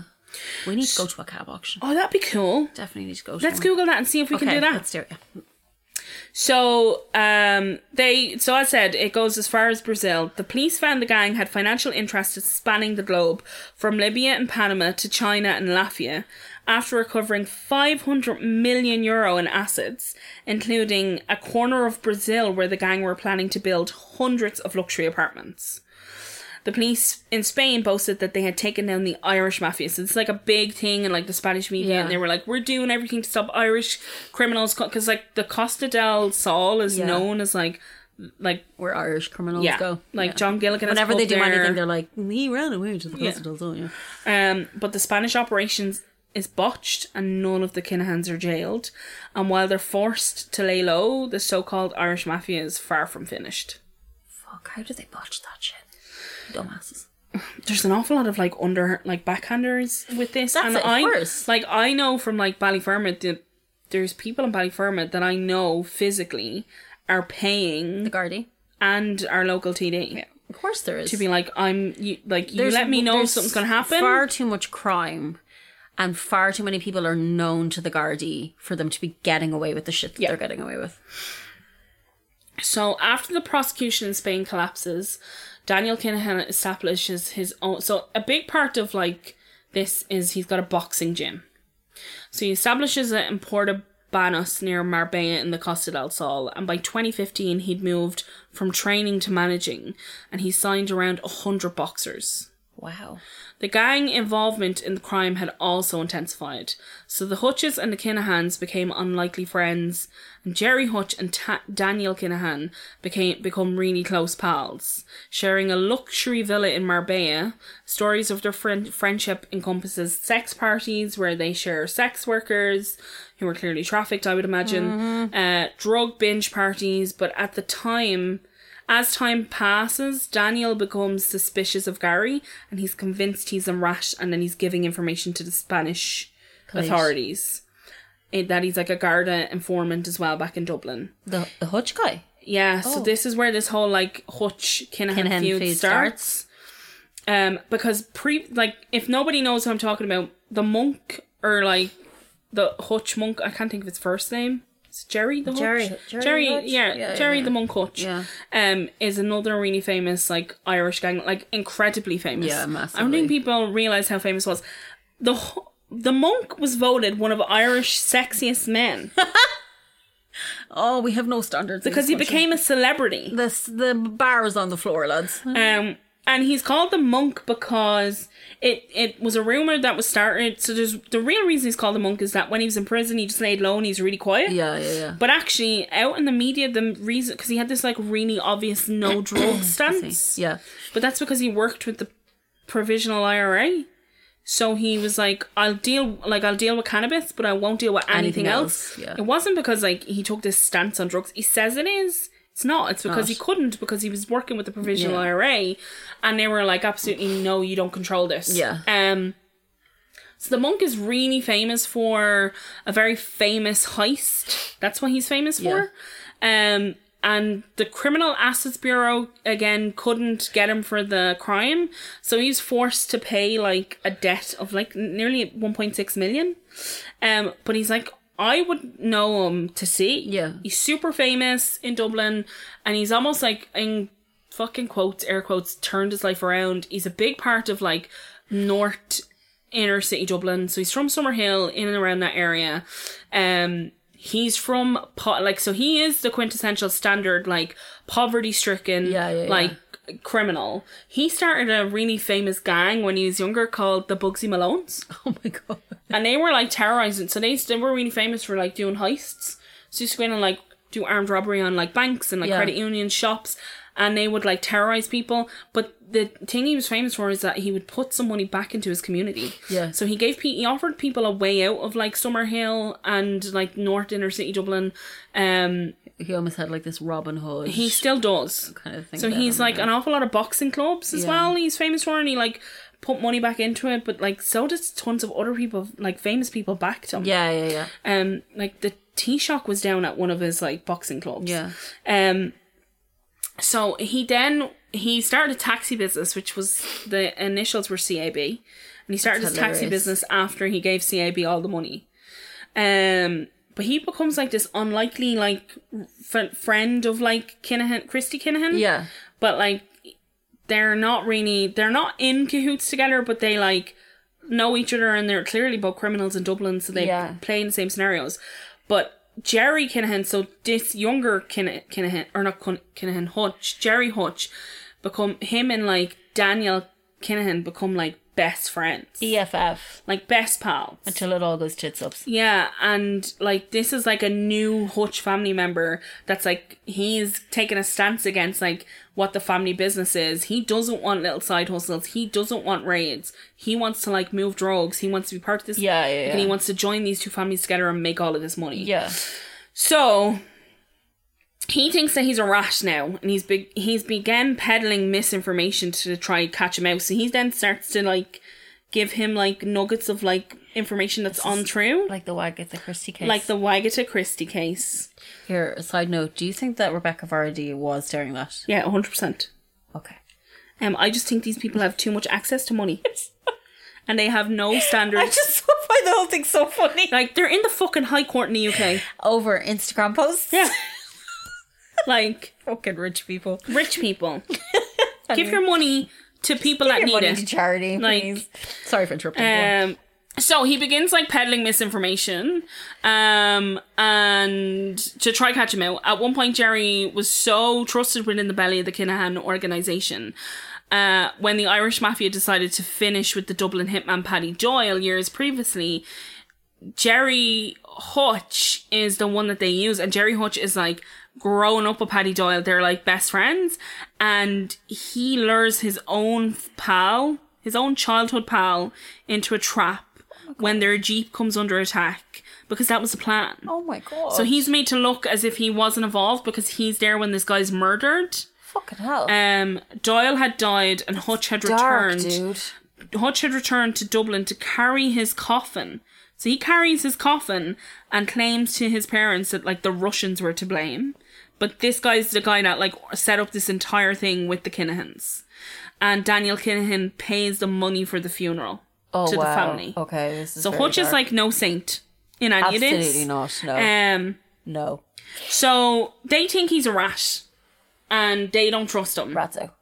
So Gary Hutch is murdered at approximately 11:30 a.m. on the 24th of September 2015. It initiates the, like, feud of, like, this entire thing. Yeah. Gary Hutch, who's 34 years old at the time of his death, was shot dead at the apartment complex in Maria Flores. It's a neighbourhood of Marbella. When Gary Hutch had met his end on Thursday morning, a gunman had waited for the 34-year-old to step outside into the blazing sun, running through the shared swimming pool of the complex. So this complex is almost like expats full of retired people. Right. So he begins, like, running through because he knows what's happening, because the guy just starts shooting at him. Where Hutch had ran for his life, his killer in pursuit, firing again and again. So he fires, like, something ridiculous, like 8 to 12 shots. He's trying to get into like the coded gate of the apartment complex to like lock it and get out of the guy's way. But one by one, the bullets keep coming. Where it ends is when the 8th bullet that is shot, it shoots, it like goes through the back of his head, and he's assassinated. Were there people watching that? This entire thing happens like while people are like sitting at this swimming pool, while people are sitting on their balconies. Dude, I would have shit myself. And these are all like, yeah. So he's surrounded by pensioners that had fled and shut their doors as the terrible noises began. Nobody knew Gary Hutch or anything about him, and he clearly kept himself to himself. In the time he was living in a complex, it was nice but pretty basic, a far cry from the villa he had once shared with Daniel Kinahan. Gary was unarmed at the time of his killing and is reported to have pleaded for his life before being shot by his killer. Oh, God. He's originally from Champions Avenue in the Dublin city centre. Gary is the nephew of Jerry the Monk Hutch, the leader of the Hutch crime syndicate, and he'd previously been convicted of armed robbery. After his release from prison, he moves to Spain, where he had lived for 8 years prior to his death. Gary Hutch had been working closely with Daniel Kinahan for some time before his death by 2014. However, as stated above, he was suspected as being an informant for the Spanish police, though this would be posthumously be discovered to have been a complete false allegation. Absolutely incorrect. And not true. So is this motherfucker just seriously paranoid? There's stories of like Christy Kinahan in particular. Like if he's meeting anyone, he'll change the meeting location up to 20 times, and he'll do it like 2 to 3 hours before you're due to meet him. So just to kind of... Yeah. Are they trying the supply as well? I'm sure they are. I'm sure they're all on stuff, yeah. Okay. No, they're not. Oh, they're not? Okay, no, so the reason the Kinahans are so prolific is they don't do drugs. Because they're on the ball. I'd be great at selling drugs. He also tried to shoot a senior Kinahan gang member, allegedly. Jerry Hutch had organised with Daniel Kinahan for a close associate of Jerry's to be shot in a punishment shooting as compensation for Gary's supposed role as an informant. So there was like a meeting of the families, the family heads, and there was like this negotiation. So Patrick Hutch, Gary's brother, is alleged to have been voluntarily shot in the leg by Daniel Kinahan in attempt to save his brother's life. What? Yeah. So they shot this guy in the leg. Sarah, stop. And they paid €200,000 to the Kinahan family by Gary Hutch in exchange for his life. Imagine standing there waiting to get shot in the leg. Yeah. That's common in like you get like a both deals, however, are clearly reneged upon. So the big thing that kicks off this feud is that like they had been told that like he pays this money, this shooting happens. Done. That's it, it's done. But then like that was pushed back and they didn't do that. And they fucking murdered them in Spain. So they went and shot him to death. This is said to be the catalyst for a bloody gang war that starts between these families that has gone on to see 18 people murdered. Some gangland members, some innocent bystanders, or a case of mistaken identity. And that's not to say the amount of people that have been shot and injured in these shootings. That's insane. So the next shooting I'm going to talk about is called the killing of David Byrne. So this is the most famous one. Okay. Super famous. So this shooting is the Regency Hotel in Whitehall in Dublin. It takes place on the February 5th, 2016, and it is the revenge murder for Gary Hutch by the Kinahan gang. So they're being targeted because of this Gary Hutch shooting. Okay. Daniel Kinahan was the main target as he's the organiser of this boxing match. So you know the way we go back and I said that he started representing boxers and managing boxers. Yeah. He is holding events. Like I would have known Daniel Kinahan as someone in the boxing area. I knew he was a criminal. Yeah. But I had heard of him because my nephews and my brother-in-law and my next door neighbour for a while was a pro boxer. So that's how you would have so I would have heard his name through all of those kind of circles. So Daniel Kinahan was to be main target as he was the organiser for the boxing match. That was due to take place. By now he's head of the Kinahan gangland organisation. So his father's kind of taken a step back and Daniel is now head of it. But they run it together, but like Daniel's like at the forefront of it, and he's really like, Daniel wants the limelight. He wants the attention. Yeah. Okay. And Christie, who now runs the operation from Spain. The weigh-in for the fight was taking place in the Regency Hotel when this attack occurred. There were 6 people involved in the shooting. 2 of them came in using AK-47s and just started to open fire in this room. I remember this. This is fucking insane. Yeah. When the weigh-in was taking place. People thought this was like a terrorist attack. Yeah. Initially. So the room was full of innocent members of the public who were there to support a local sport in a Dublin hotel. The room had children, journalists, media members. My brother-in-law and my nephew were due to be there. I remember you telling me that, yeah. Had planned to be there, but thankfully had a football match and one of them was playing in and ultimately missed the event. But my next door neighbour was there. So was it indiscriminate? They just were like... Blah, blah, blah, blah, blah, blah, no, like, it was like they came in and they they were trying to... But they were just terrible fucking at shooting. Like, they're using automatic weapons as well. We don't have automatic weapons in this country, like... Our next door neighbour is a pro boxer, was at the event. Boxing as a sport is a huge part of Dublin culture. And most working class communities have clubhouses. Yes. There's videos online as people are filming the weigh-in. So, I've they're on that. Instagram and they're on Facebook. Yeah. Children can be heard screaming and calling for their parents to help because everybody's panicking and running. Oh, God. It was a coordinated attack with some of the attackers disguised as Garda Emergency Response Unit members, and one of them is dressed as a woman. Oh, I didn't know that. Yeah, so, like, there's 2 people in the room with the AK-47s, and then there's 1 person outside. And there's full pictures, like, you can see who it is. And they're fully dressed as a woman, but they've, like, a bulletproof vest on. I didn't know And they're holding a gun. So, one of the attackers is believed to be dressed as a woman to gain access to the hotel, with witnesses describing the attacker as wearing an auburn wig, holding a handgun. The next thing I'm going to say is a witness quote, and there is a word in it that is offensive. So they say, "I saw a man dressed as a woman. She walked past me, bumped into me. I thought she was a transvestite. Little did I realise it was a man." And so that person had a gun as well. Yeah, they had a gun, and just like when I'll show you, we'll put the pictures up, but like the pictures are like so incredibly crystal clear. The man dressed in women's clothing was outside the building watching people fleeing. So they went in, they started to shoot. Right. Daniel Kinahan was in there, but the next thing was that this person was waiting outside, so if he ran outside, they could shoot him. Right. So he was heard shouting, "He's not fucking here, I can't find him," clearly meaning Daniel Kinahan. 2 people were injured in the shooting and 1 person was killed. David Byrne was the person that was murdered. Daniel Kinahan was believed to have left the venue through a window as the shooting started, was not injured at all during the attack. There is a short video available online taken just prior to the shooting. The video shows a boxer being weighed in and the shots are heard as numerous people start to run for cover. The cameraman exits the building through a side door and a young girl's voice can be heard saying, "Daddy, help me. Daddy, what was that?" It's really upsetting. Oh, God. David Byrne was a known associate of the Kinahan gang. He is a suspect in a few gangland murders and attacks, but has never been charged. He was also under investigation for drug smuggling for the Kinahans due to the circumstances of his death. His funeral would require special security protocols in a case. Fucking crazy. Want to hear something like really insider information about this? Yeah, go on. I don't know if we can say it, but we'll say. We'll at the end of this we'll say if we can. Someone I know, who I'm not particularly fond of, was the horseman for this guy's like brought his body down to the... Fuck off. Yeah. Is he who I think it is? Little fucking scumbag. Yeah. No, we can keep that in. We didn't say any names. So it would require special security protocols in case there was retaliation or another planned attack. The funeral would be an ideal opportunity for another attack, with a lot of gang members expected to attend the event.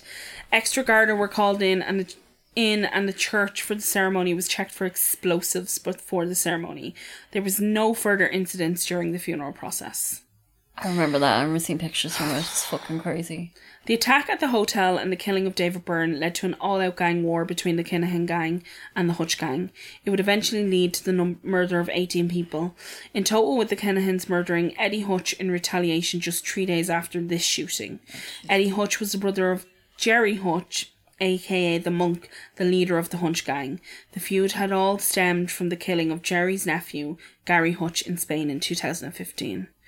Gary's brother, Patrick Hutch, was charged with the murder of David Byrne. The girl in the the man in the wig That was who shot David Byrne.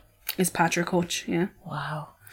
But charges are later dropped. It is believed that Patrick was the individual who was dressed as the woman during the shooting.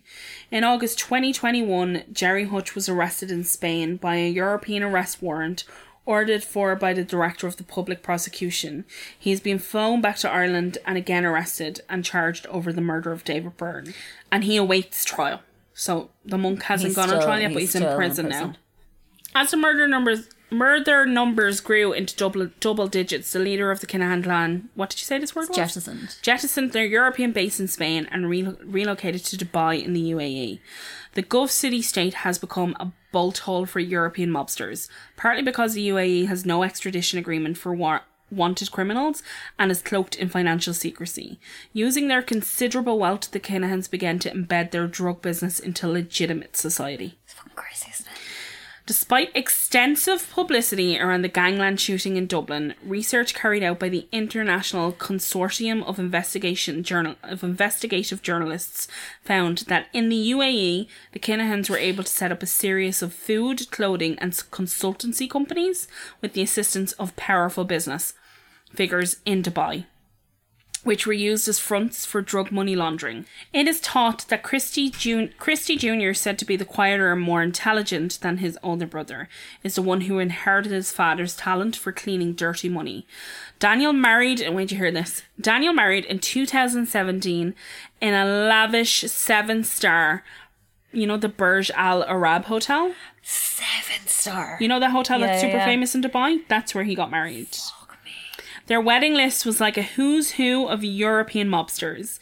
Guests included cream of Europeans' underworld, Raphael Imperial from the Italian Camorra, a Dutch-Moroccan gangster called Redan Tahi, a Chilean cocaine smuggler called Richard Vega, a Bosnian Ed in Gaka Kanan of Balkan Mafia, known as Tito and Dino Cartal.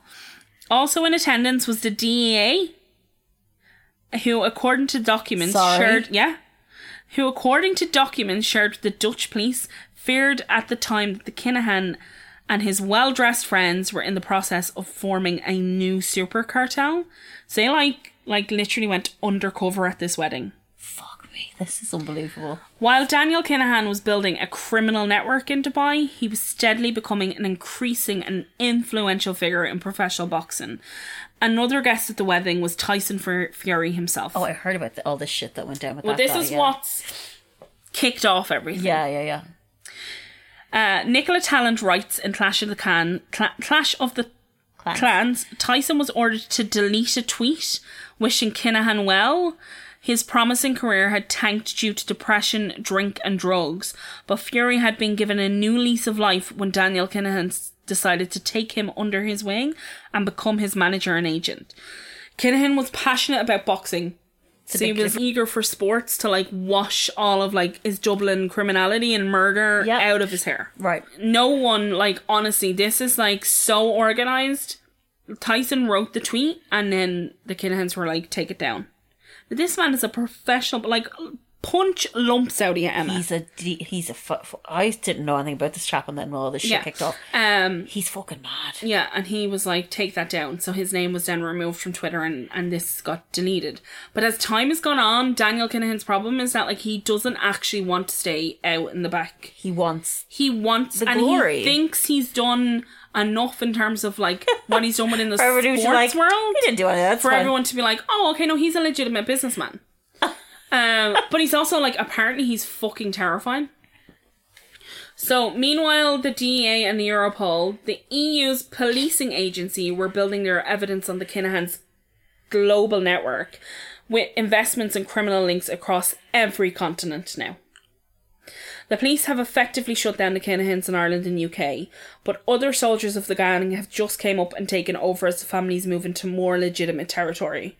So, in theory, it looks like they're very much out of here, and the police have kind of called it this great big success. They really aren't. Well, the Kinahans can give a fuck, because they're going to get money, more money. But I know tons of people that work for the Kinahans who are I'm in the Kinahan. Yeah. Ballyfermot is There's so many people I know And it's that so are funny like, that the Gardaí are like, good job, everyone. it's not. It's just someone else has taken over. This has gone. It's gone too. It's too big. Yeah. It's too big. It's grown. It's grown 10 heads. You know. Yeah. So the police, according to think, they've effectively shut it down here, but they haven't. But if you look at their influence on the map, they have trajectories going everywhere. If you look at where MTK Global, that's the boxing firm that Daniel started, that's where the Kinahans were. You name a country, they have their tentacles in it, and that includes the United States. Jesus. In 2019, 15 tons, that's 33,000 pounds of cocaine thought to be worth around $1 billion were seized at Philadelphia's port on a cargo ship bound for Europe. At the time, the Irish police said they suspected the shipment, one of the biggest coke busts in the US history, was ordered by a cooperative of European gangs, including the Kinahans. So see that cartel where They all got together to they try were and like, do let's do it this way. So they all got together, but it got busted. The US was being used as a new waypoint to trafficking of Europe's cocaine when it became clear after Fury's shout out in 2020 that Daniel was behind a series of high-profile boxing fights in the US. Those who had been tracking his criminal career and his rising legitimacy within the sport decided it was time for action. So there was a point in 2020 where Fury does a tweet and it's like a one word, like a video, and at the end of it he's like, I just want to say a big thanks to Daniel for making this happening. But that's planned. Oh, that was planned. Okay. So this is like a strategy from Daniel Kinahan where he's like, I'm so far removed from this. Like that Hutch thing happened in fucking, 2017. It's nothing to do with me anymore. Nothing to do with me anymore. Now it's 2020. Like, you can start saying, like, I want people to know that I'm the one making these things happen. Like, I'm a legitimate businessman. It would have now. been great if you just shut his fucking mouth. Yeah. Chairman Bob Arab admitted that the company of, like, top rank, this is like a big boxing company, had paid Daniel Kinahan a total of $4 million in consultancy fees for 4 Fury fights between 2019 and 2021.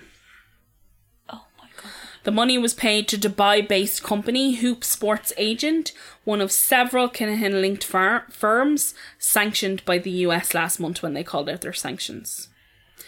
Aram said that the Fury fight deal was arranged by Top Rank former General Counsel Harrison Whitman, who now works for Probellum, a boxing promotion firm with alleged links to the Kinahans also.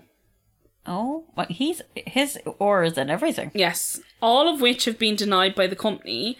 Aram said that despite being promised by Daniel Kinahan that he had cleaned up his life to become a legitimate business owner, he severed connections. So it's like this thing of like, well, he told me it was fine, but because you're telling me it's not now, I've severed my connections. So he's like, I've severed my connections after the Irishman started to use bullying tactics, and he had discovered the Kinahan might still be involved in some nefarious activities. These people are fucking scumbags.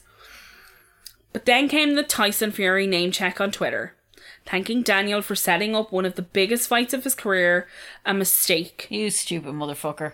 Matt Christie, the editor of Boxing News, a British weekly boxing magazine, stated, it was a hugely pivotal moment for the Kinahan gang's involvement in the sports.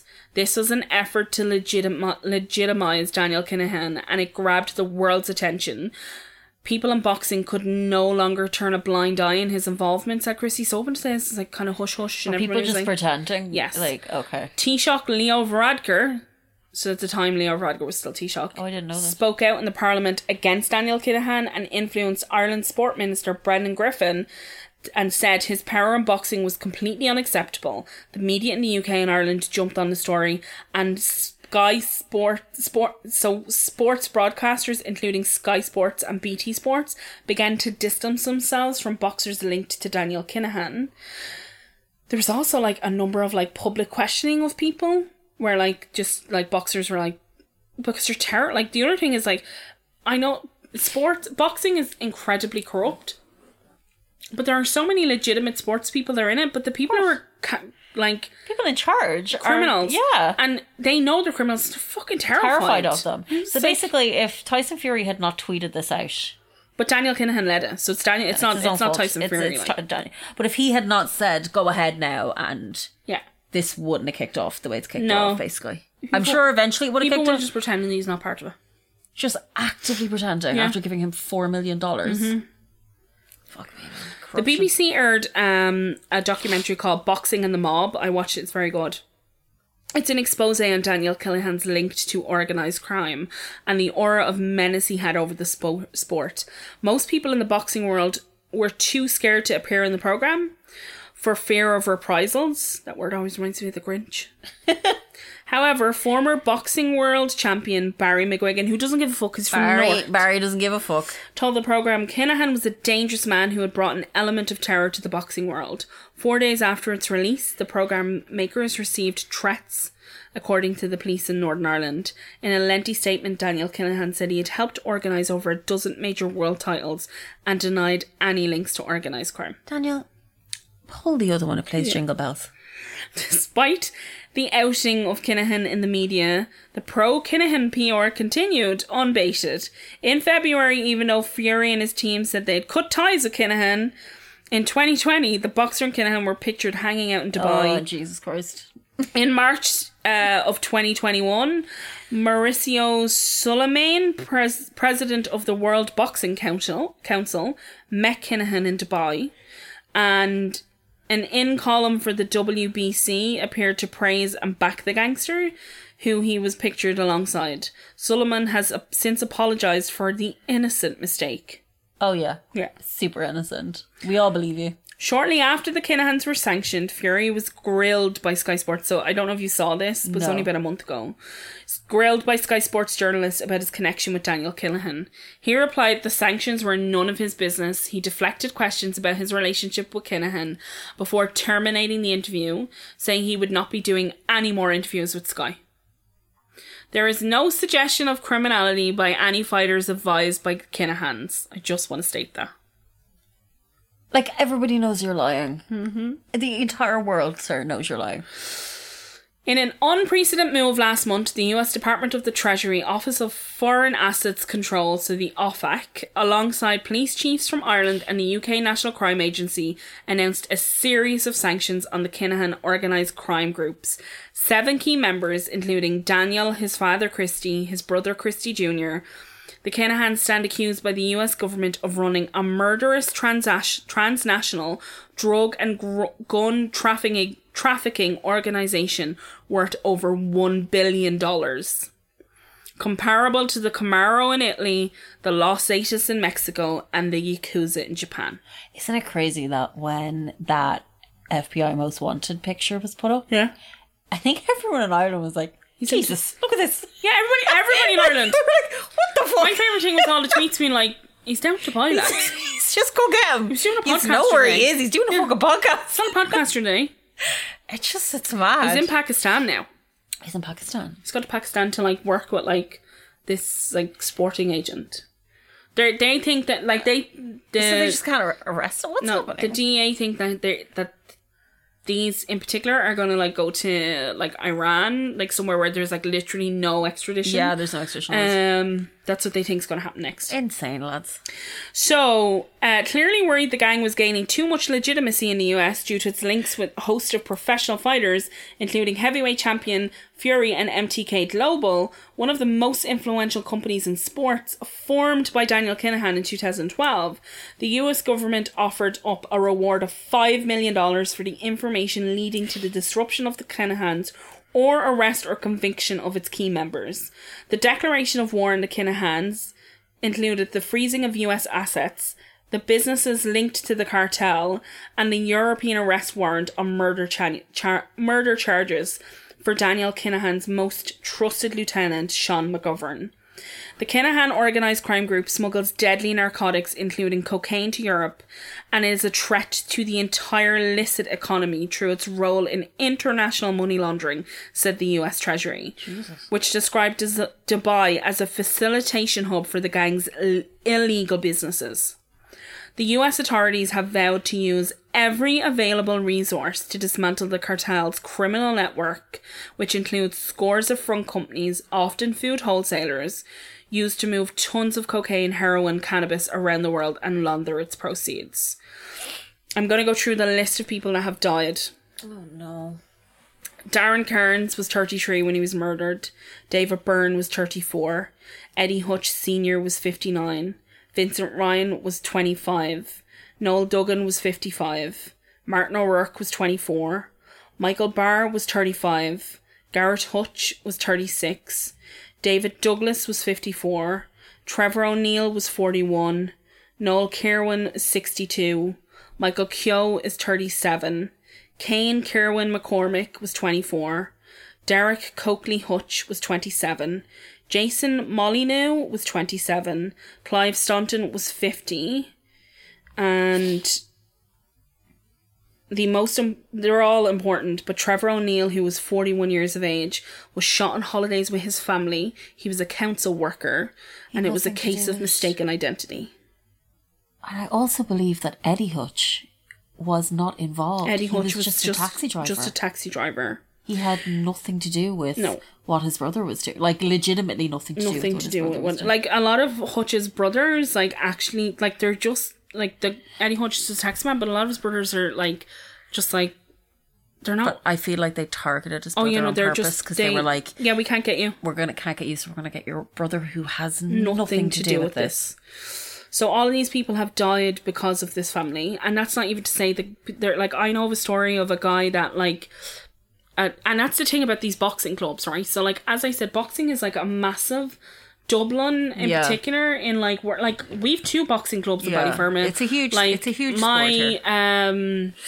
That's why we nephews were in boxing clubs. Like, there's so many people. My next door neighbour was a boxer. Like, there's so many people. We ever won at the Olympics. Yeah, there's so many people I know that are but what boxing actually represents because, like, the Hutch has boxing clubs. Yeah. All of these criminal groups put money into boxing clubs in Dublin. Yeah.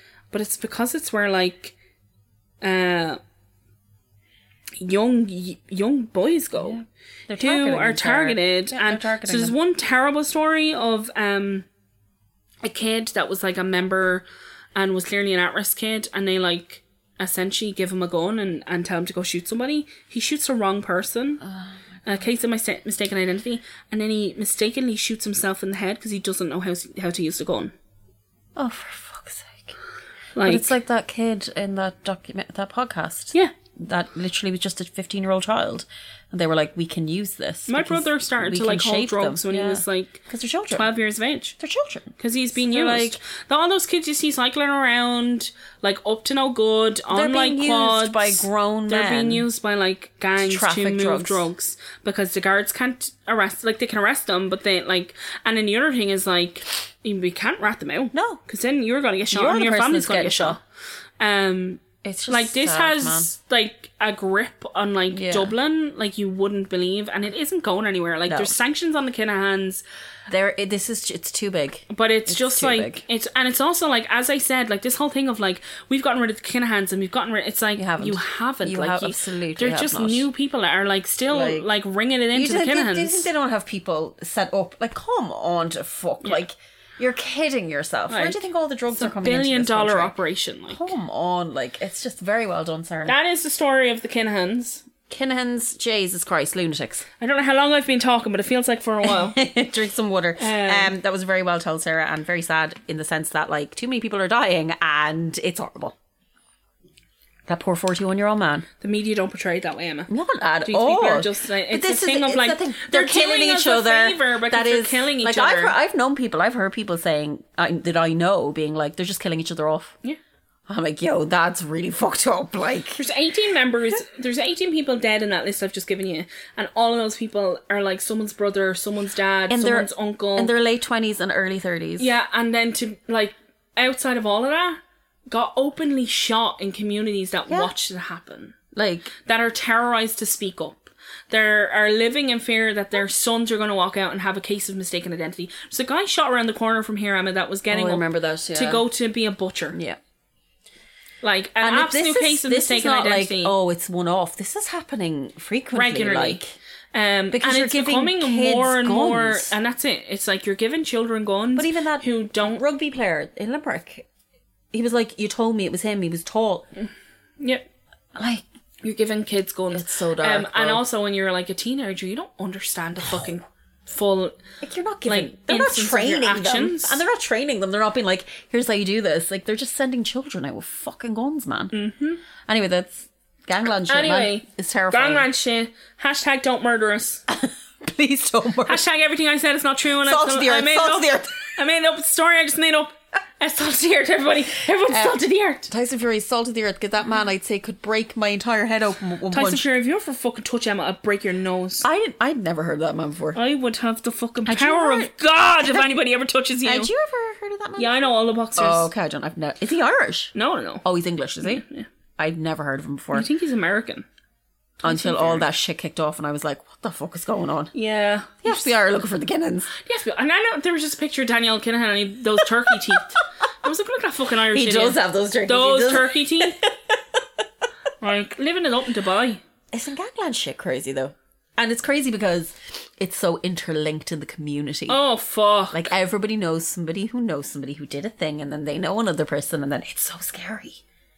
You stay away from all these people. Like, gangland with is so intertwined in working class society. Yeah. It's insane. And it's not fucking that's fair. one of the reasons why these they become like idolized. They become like, as I said, they're like the Hutch is mafia. like Robin Hood. Yeah, it's like the mafia. Like, he's going back into his community and he's taken all the rich people's money and given us poor people money. Like, that is literally, Yeah. when I was a kid, That's the that's ideas how I that was you're brought given. up with him. It was like, he's driving around in the taxi telling all the guards to go fuck themselves, sticking it up to the man, calling a cab.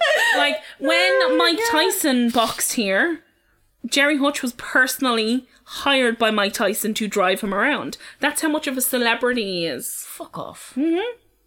That's crazy. Jerry Hutch has only ever given one interview, and it was on Irish Primetime, and I recommend everybody going to watch it. I have to watch this because it's like a immediately. fucking masterclass in like Dublin criminality. He's They're like, gas. why? Like, did I say I did that? I didn't open up to say that I did that. Yeah, like, they it's know like they hanging do. out with every like fucking 27-year-old. Hell yeah, I know.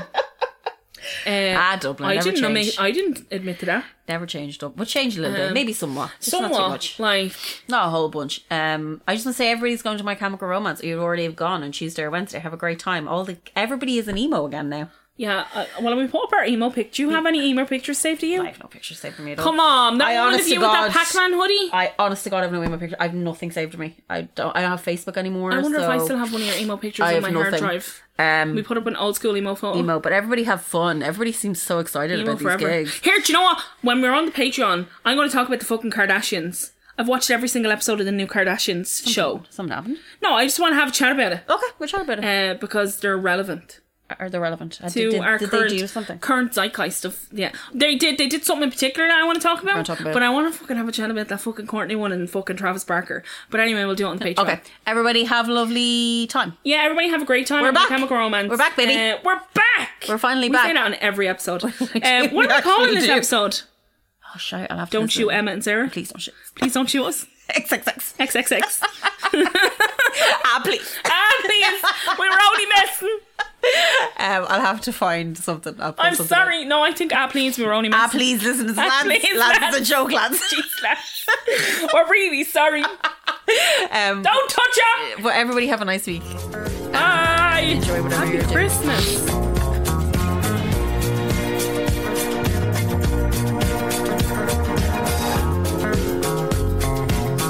Well, you can tell by the way I move my hand. I'm a jerking man.